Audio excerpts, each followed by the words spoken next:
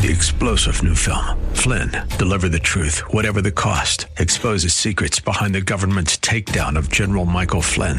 Flynn knew what the intel world had been up to. He ordered the first audit of the use of contractors. This set off alarm bells. He told the truth. He was the most dangerous person for Donald Trump to hire. They had to get rid of Flynn.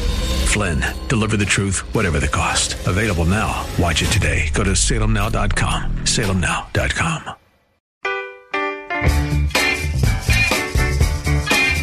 Say the word and you'll be free. Say the word and be like me. Say the word and thinking of. Earnestly seek to commend yourself to God as an approved worker who has nothing to be ashamed of, handling the word of truth with precision. We're glad you're joining us for today's program, A Word from the Word, with your host, Pastor Tom, who will unpack for us the richness and beauty of the Bible's original languages as they bear on key words and concepts from both Testaments. Our hope is that your walk with God will be strengthened and deepened, and both your understanding and application of God's Word will be enriched, and you'll be drawn to love it more and more each day. And now, here's Pastor Tom. Hello, friends. Thanks for joining me on A Word from the Word. Well, the Advent Christmas season is right in front of us. Ready or not, it's here. Recall that the last Sunday in November kicks off this 4-week prelude that for us 21st century Christians really helps us prepare for what we now call Christmas. You've heard me say before that growing up in a mainline Christian denomination helped me to appreciate the annual cycle of the Christian year.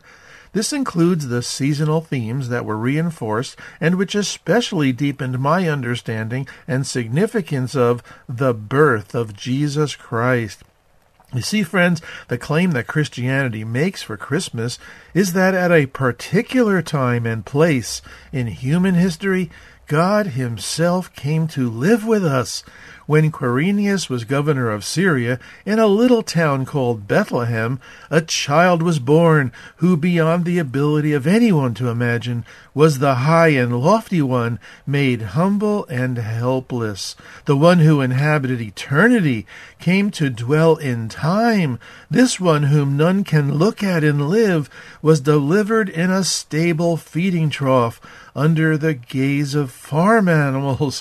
When Yeshua, we know him as Jesus, finally made his entrance in that inconspicuous stable, the sky was filled with singing angels. Clearly, something new was brewing on planet Earth. The Father of mercies put himself at our mercy. Well, friends, this is our Advent Christmas series title, Something New Was Brewing on Planet Earth, and today part 1 is called A Season of Newness, and the actors and actresses who step onto the stage of the great and wonderful drama known as the Christmas story are probably among the most familiar people to most of us. There's, of course, the superstar, not meant disrespectfully at all, Jesus Christ himself, or the Christ child, or baby Jesus, who plays the leading role, if you will. Then there's the supporting cast of characters, among whom are most notably Mary and Joseph, the parents of baby Jesus. Mary, to whom the announcement came before she was married via the angel Gabriel that she would give birth to the Messiah, and Joseph, who makes a cameo appearance in Matthew's Gospel, initially a concerned and troubled fiancé who learns that his betrothed is with child without his participation. Additional supporting cast members would include the shepherds, whose routine it was to watch over their flocks by night, or perhaps the angel who appeared to the shepherds and subsequently became part of the multitude of heavenly hosts, praising God and saying, "Glory to God in the highest, and on earth peace among men with whom he is pleased." And who could forget the famous governor of Syria, the man whose name most children and even some adults stumble over when reciting the Christmas story recorded in Luke? Quirinius. Quirinius who? Of course, another name that lives in infamy is the Caesar Augustus, that is, whose decree went out to take a census throughout the empire. Remember, it was this very census that drove Joseph and Mary, while late in her pregnancy, from their hometown in Nazareth to Bethlehem, because it was the city of Joseph's ancestry. Perhaps among these supporting cast members we might add the unnamed innkeeper, who will forever remain shrouded in mystery this side of eternity, the only clue to his part in this Christmas drama being one sentence: "And she brought forth her firstborn son, and wrapped him in swaddling clothes, and laid him in a manger, because there was no room for them in the inn." By the way, manger, friends, is a kind description for fodder crib or feeding trough, where the animals fed, probably filled with regurgitated straw and warm saliva.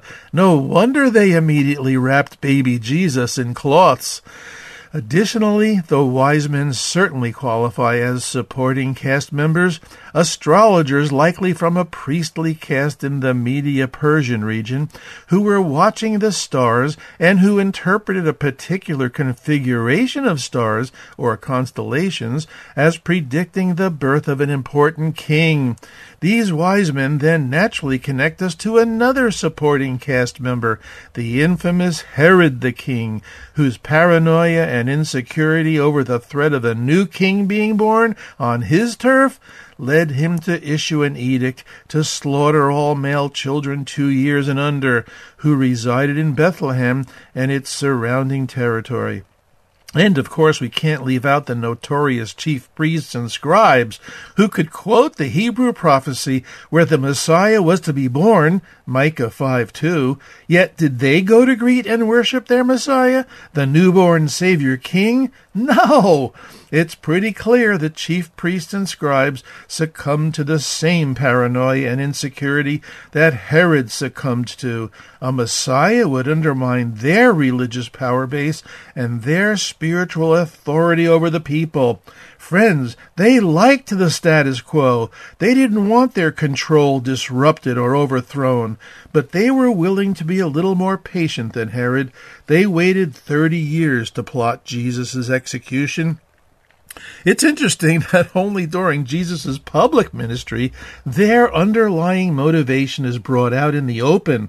And it's also interesting that only Matthew sneaks in his editorial comment after Jesus' sermon known as the Sermon on the Mount.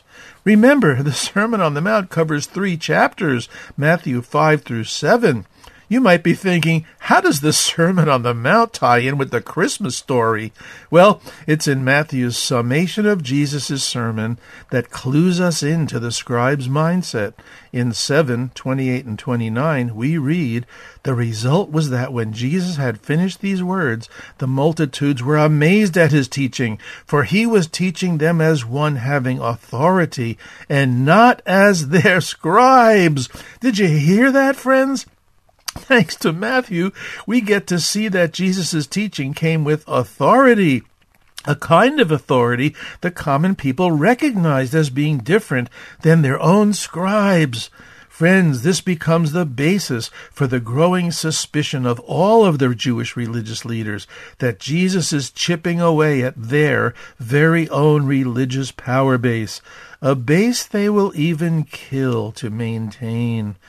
Well, friends, let's not forget to include in the Christmas drama's supporting cast of characters Zechariah and Elizabeth, the soon-to-be parents of John the Baptist, and the angelic visitation to Zechariah in the temple, also by the angel Gabriel, and that Zechariah was struck dumb by the angel for not believing that Elizabeth, who was barren, was prophesied to become pregnant and bear them a son. We should also include Simeon, who, after Jesus was presented to God in the temple, prophesied over Jesus and gave a blessing to Mary and Joseph. Or how about Anna, the prophetess, who, being in the temple at the time of Jesus' presentation, began giving thanks to God and continued to speak of Jesus to all those who were looking for the redemption of Jerusalem. But I dare say, friends, that we rarely, if ever, consider how the first Christmas impacted a character who, in my opinion, also deserves to be on the stage of this great and wonderful drama we now affectionately call the Christmas story. Because, friends, the first Christmas had a profound effect on this person, an effect so radical that it has reverberated down to the present time, an effect so far-reaching that it has significantly impacted how we've defined the way we understand our relationship with Jesus Christ and how we relate to him in our life of faith. An effect so all-encompassing that this person would cast off the old clothes of the law of Moses, don the righteous robes of his Messiah, and exclaim, "To live is Messiah, to die is gain." Well, by now some of you listening may have figured out that I'm referring to Saul of Tarsus, or as we have come to know him, Paul the Apostle. And interestingly, friends, Paul's Christmas aha moment actually occurs in his letter to the Galatians. Perhaps you recall this simple statement he makes in chapter 4. But when the set time had fully come, God sent his Son, born of a woman, born under the law, that we might receive adoption to sonship. You see, friends, the permanent solution to humanity's sin problem was embodied in this baby Jesus, this Son of God, born of a woman. The heart of the Christmas message pops up in several of Paul's amazing aha moments. In other words, in his carefully crafted Christmas one-liners, as I call them. Like this one in Galatians 3:19. Why then was the law given at all? It was added because of transgressions until the seed to whom the promise referred had come. Here's another Christmas one-liner of Paul's in 2 Corinthians 9:15. Thanks be to God for his indescribable gift. You see, friends, Paul doesn't need a birth narrative or lengthy account of the baby Jesus' entrance into the world. He has these incredibly charged, spiritually enriching one-liners. And these distinctive Pauline one-liners are in keeping with the customary Christmas accounts found in the Gospels, with reference to the purpose of Jesus' birth into the world.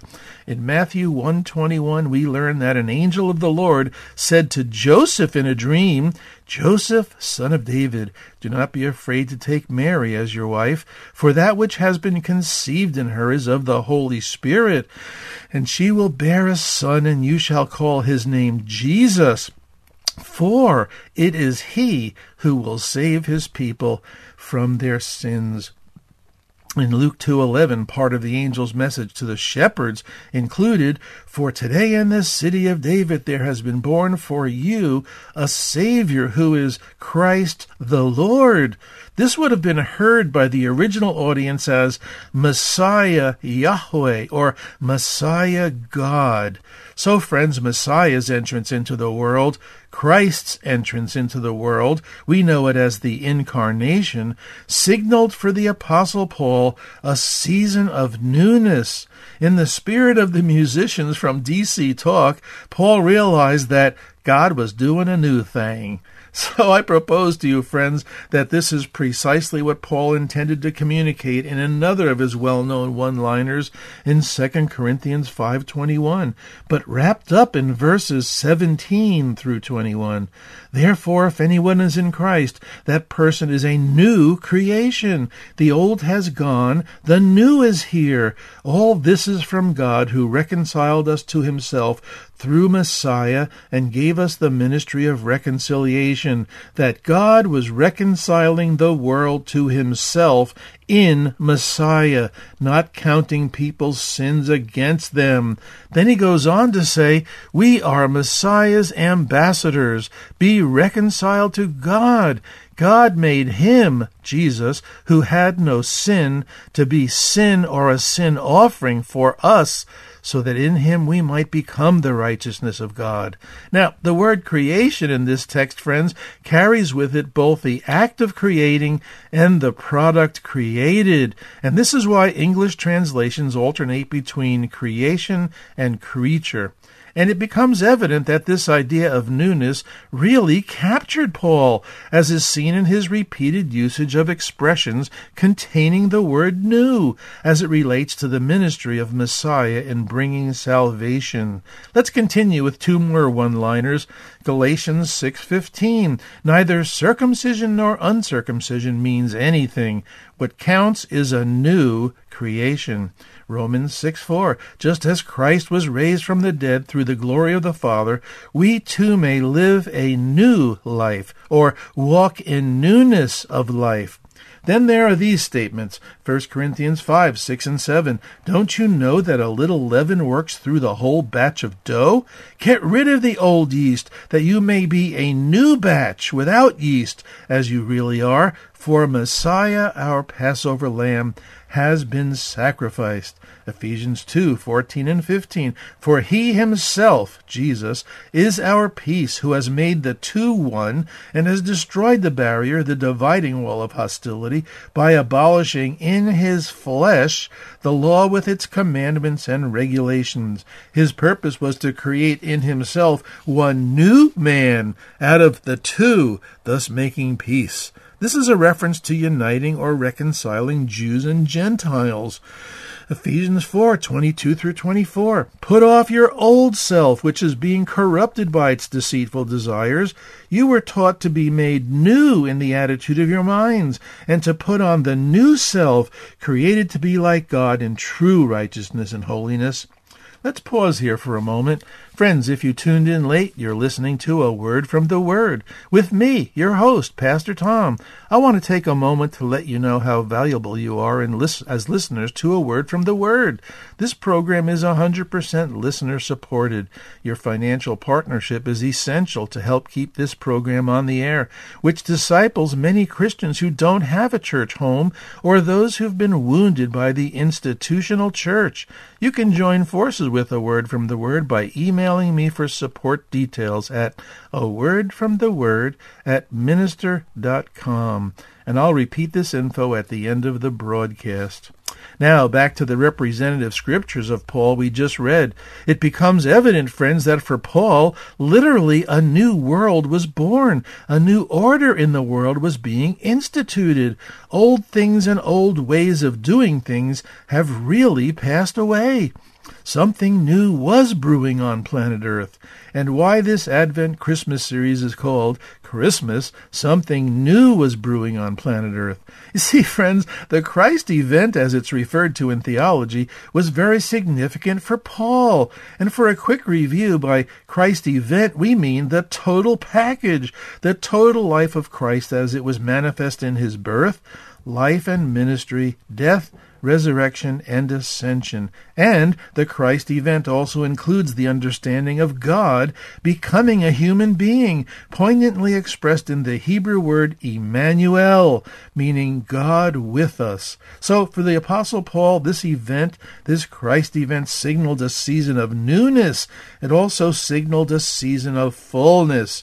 Recall Galatians 4:4 that we read earlier. When the time had fully come, or when the fullness of time came, God sent his Son, born of a woman, Mary, born under the law of Moses, to redeem those under the law, that we might receive adoption to sonship. So I propose to you, friends, that the revelation of and the historical coming of Yeshua HaMashiach, Jesus the Messiah, prompted Paul to realize its newness, and it was the newness of God's revelation in Messiah Jesus that prompted Paul to recognize its fullness in the sense of fulfilling a long-standing plan of God.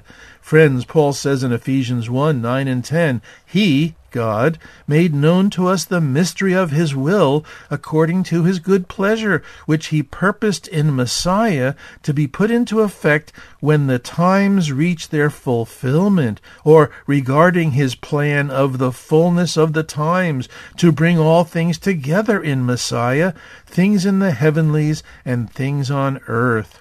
These very sentiments of Paul echo the words of Jesus when he began his public ministry. In Mark 1:14 and 15 we read, After John, this is John the Baptist, had been taken into custody, Jesus came into Galilee preaching the gospel of God and saying, "The time is fulfilled and the kingdom of God is at hand. Repent and believe the gospel." Paul also seemed to recognize that this Christ event signaled the beginning of the end of God's program within human history. This Christ event then represented the fulfillment of promises made long ago by God to the nation of Israel. Interestingly, Paul begins his letter to Titus with, "Paul, a servant of God and an apostle of Jesus Messiah, for the faith of God's chosen and the knowledge of the truth that leads to godliness, a faith and knowledge resting on the hope of eternal life, which God, who does not lie, promised before the beginning of time. And at the proper time he brought his word to light through the preaching entrusted to me by the command of God our Savior." And so, friends, this Christ event became the ultimate and final mighty act in a series of divine redemptive acts in Israel's history. For a Jew, and particularly Saul turned Paul, this is quite a revelation. You see, friends, 2,000 plus years ago, something new was brewing on planet Earth. It's so easy, 2,000 years later, the challenge for us is to celebrate not just Christmas, in other words, just the birth of Christ, but the newness that Christmas brought and symbolizes, because that newness brought our newness. Friends, isn't it easy to fall into the pattern of merely celebrating a past event? But the past event will lose its power and impact if it is not brought forward in our lives in the present, in the here and now. And, friends, I believe at least one key message from this drama known as the Christmas story that we can bring forward in time and live out in our day is the message of newness, especially during this season of newness that we call Advent. In other words, celebrating our newness of life because Christ has come.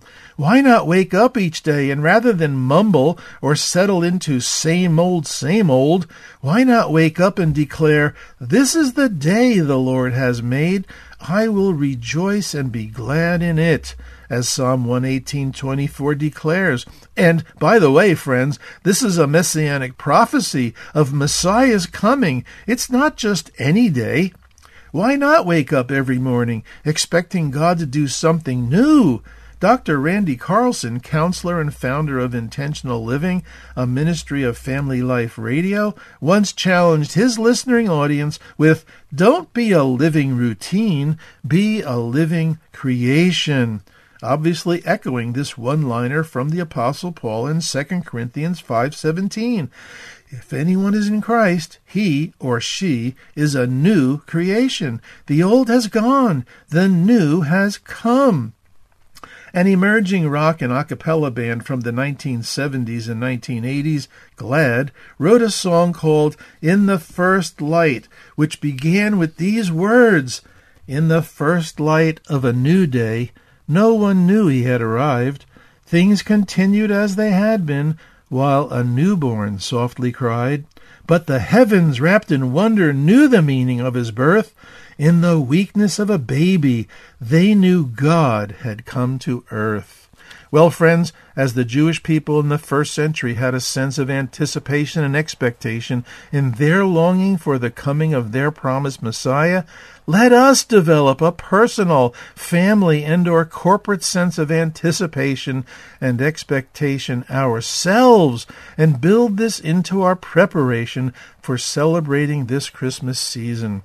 Let's be careful and not get plagued or sucked into the fake news version. That commercialized and merchandised version that's marred the Western world's celebration of Christmas.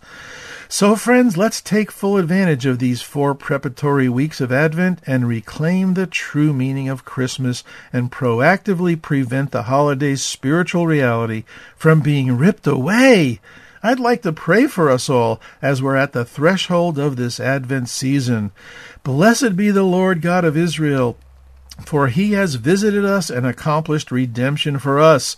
Unbelievers live all around us. Lord, may we live in such a way that our lights are shining bright before them, that they will see what you have done and are still doing, and then glorify you on the day you visit them and reveal yourself to them. In the name of Jesus, the Messiah of the world. Amen. Amen. Well, friends, we're at the end of our program, which will close out with an email where you may write me. This email is also where you can inquire about financially helping to keep a word from the Word on the air. Thanks to those of you who are already financial partners of this weekly broadcast. I truly appreciate your faithful support. I love coming alongside those of you without a church home or who have been wounded by the institutional church. All podcasts may be accessed at faithtalk1360.com. Just search the menu for local program podcasts, then scroll to A Word from the Word. Well, thanks for listening today, friends, and remember, Jesus loves you. I'm Pastor Tom with A Word from the Word. Friends, if you would like to let Pastor Tom know what this program has meant to you, email him at awordfromtheword@minister.com. That's awordfromtheword@minister.com. Say the word.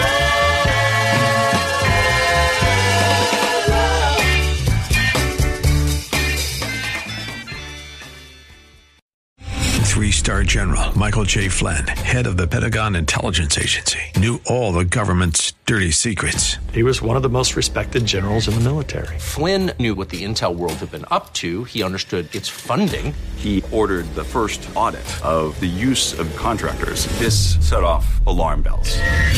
The explosive new documentary, Flynn, Deliver the Truth, Whatever the Cost, uncovers the facts behind this scandal. Flynn told the truth. He was the most dangerous person for Donald Trump to hire. I find out the worst enemy that I'm going to face in my life is right here in America. They took my assessment and they wanted me to change it. And I was like, I'm not changing it. They had to get rid of Flynn. With in-depth interviews, archival footage, and never-before-seen personal records of the man behind the headlines. I just felt like I was drowning. Flynn, Deliver the Truth, Whatever the Cost. Available now. Watch it today. Go to salemnow.com. salemnow.com.